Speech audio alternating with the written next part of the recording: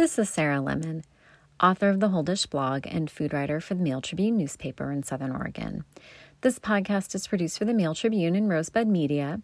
You can find it online at mailtribune.com/podcasts and read my blog, The Whole Dish, at mailtribune.com/lifestyle/the-whole-dish.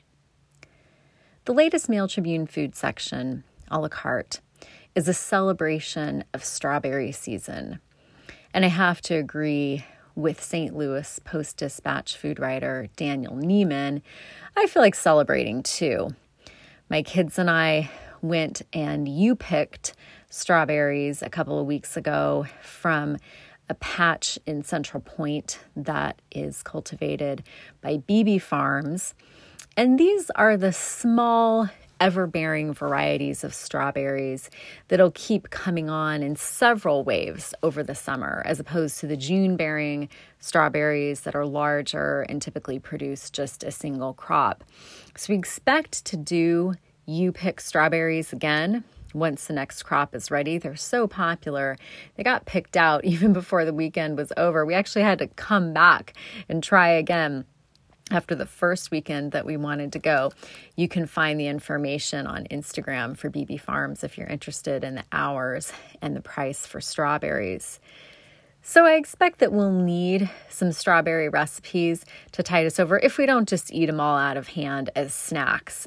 We did pick enough that I made a strawberry rhubarb sauce. It was really delicious for desserts, over ice cream, or breakfast over yogurt. But who doesn't like to have plenty of strawberry recipes in their repertoire?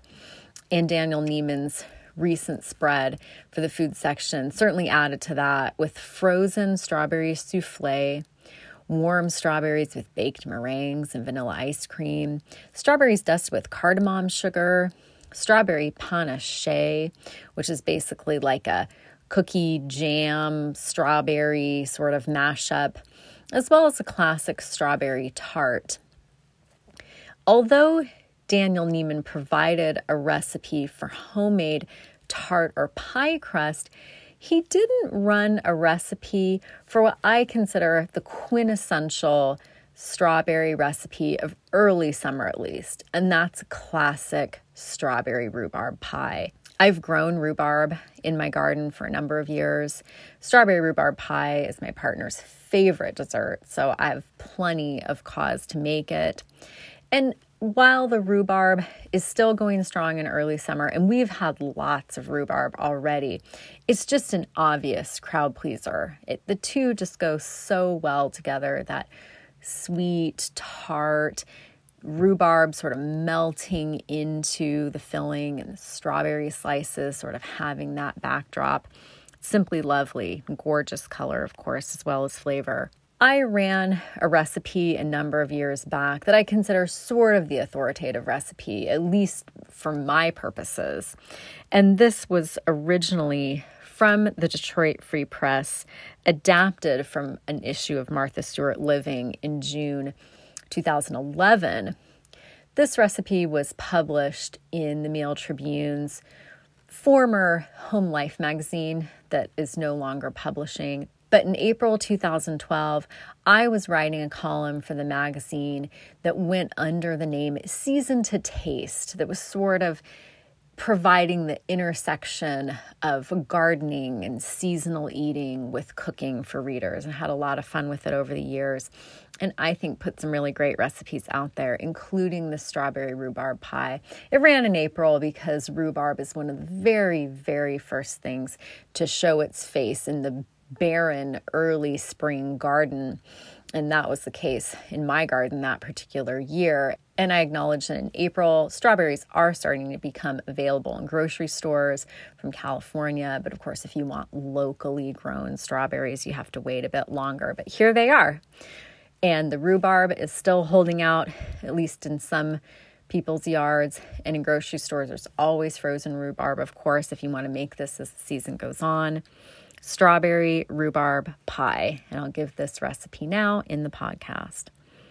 You'll need for the crust 2.5 cups unbleached all-purpose flour, 1 tablespoon sugar, 1 teaspoon salt, 1.5 sticks, which is 12 tablespoons, very cold, unsalted butter that's been diced. If you're making your own crust, you can chill the butter and the shortening in the freezer to get them very cold.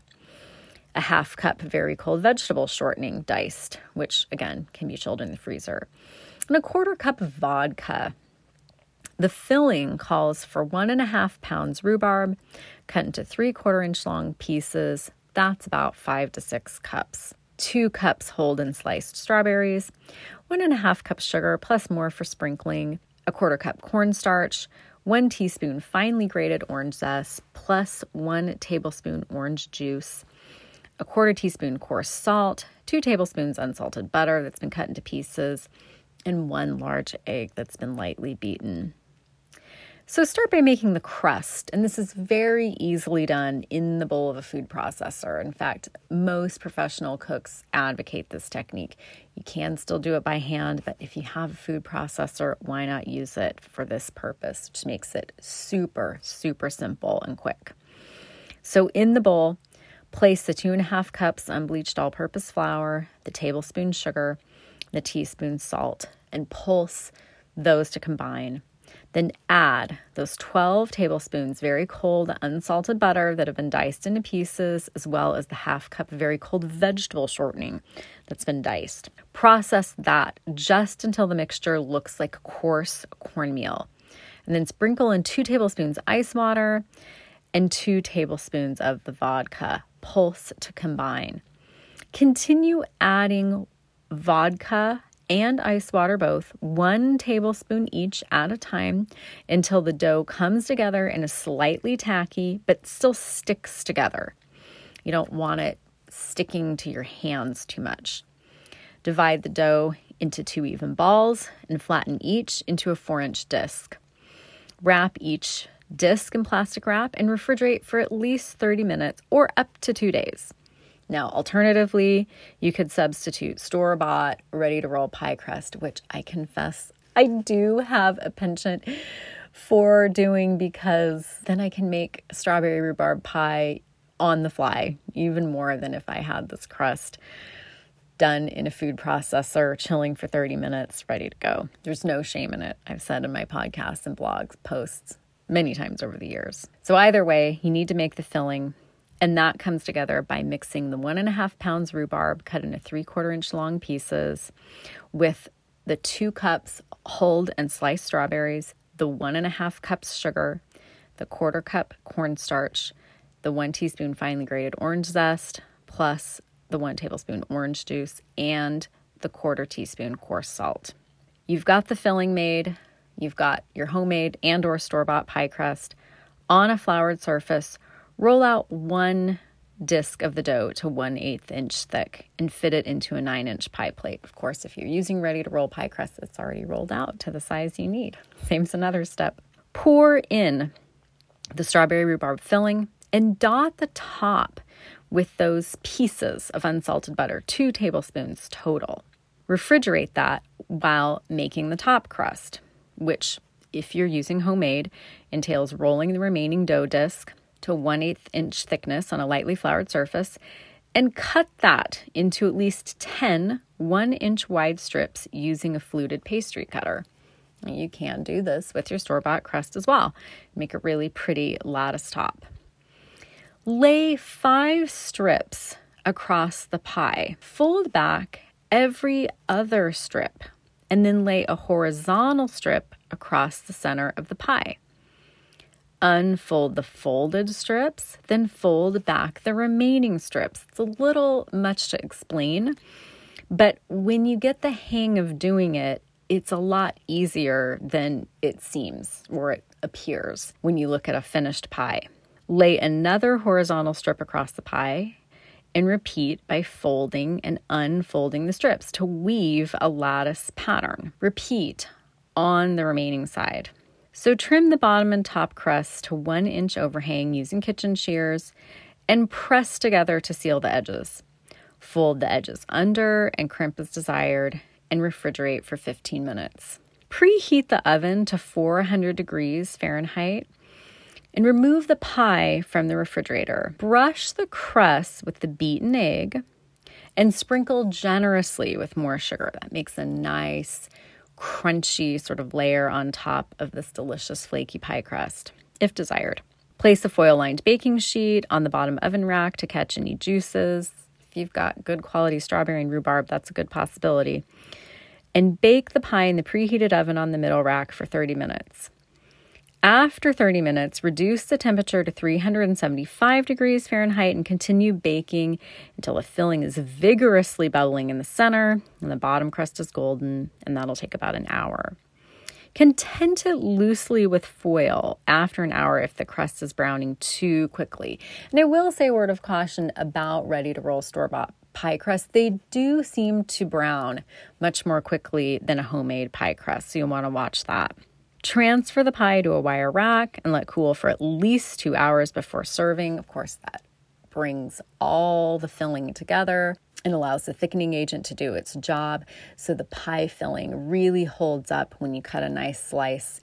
My partners rushed this before, cut into the pie too soon. The juices have run out, and I have not been entirely pleased. So try to exercise some patience in the face of a beautiful strawberry rhubarb pie and wait to cut into it. And that makes 8 generous servings. Strawberry rhubarb pie. And this was published in the April 2012 edition of the Mail Tribune's Home Life magazine with my column, Season to Taste. And this is sort of a bonus recipe for this podcast because, to my knowledge, it wasn't carried over with the Mail Tribune's most recent website iteration.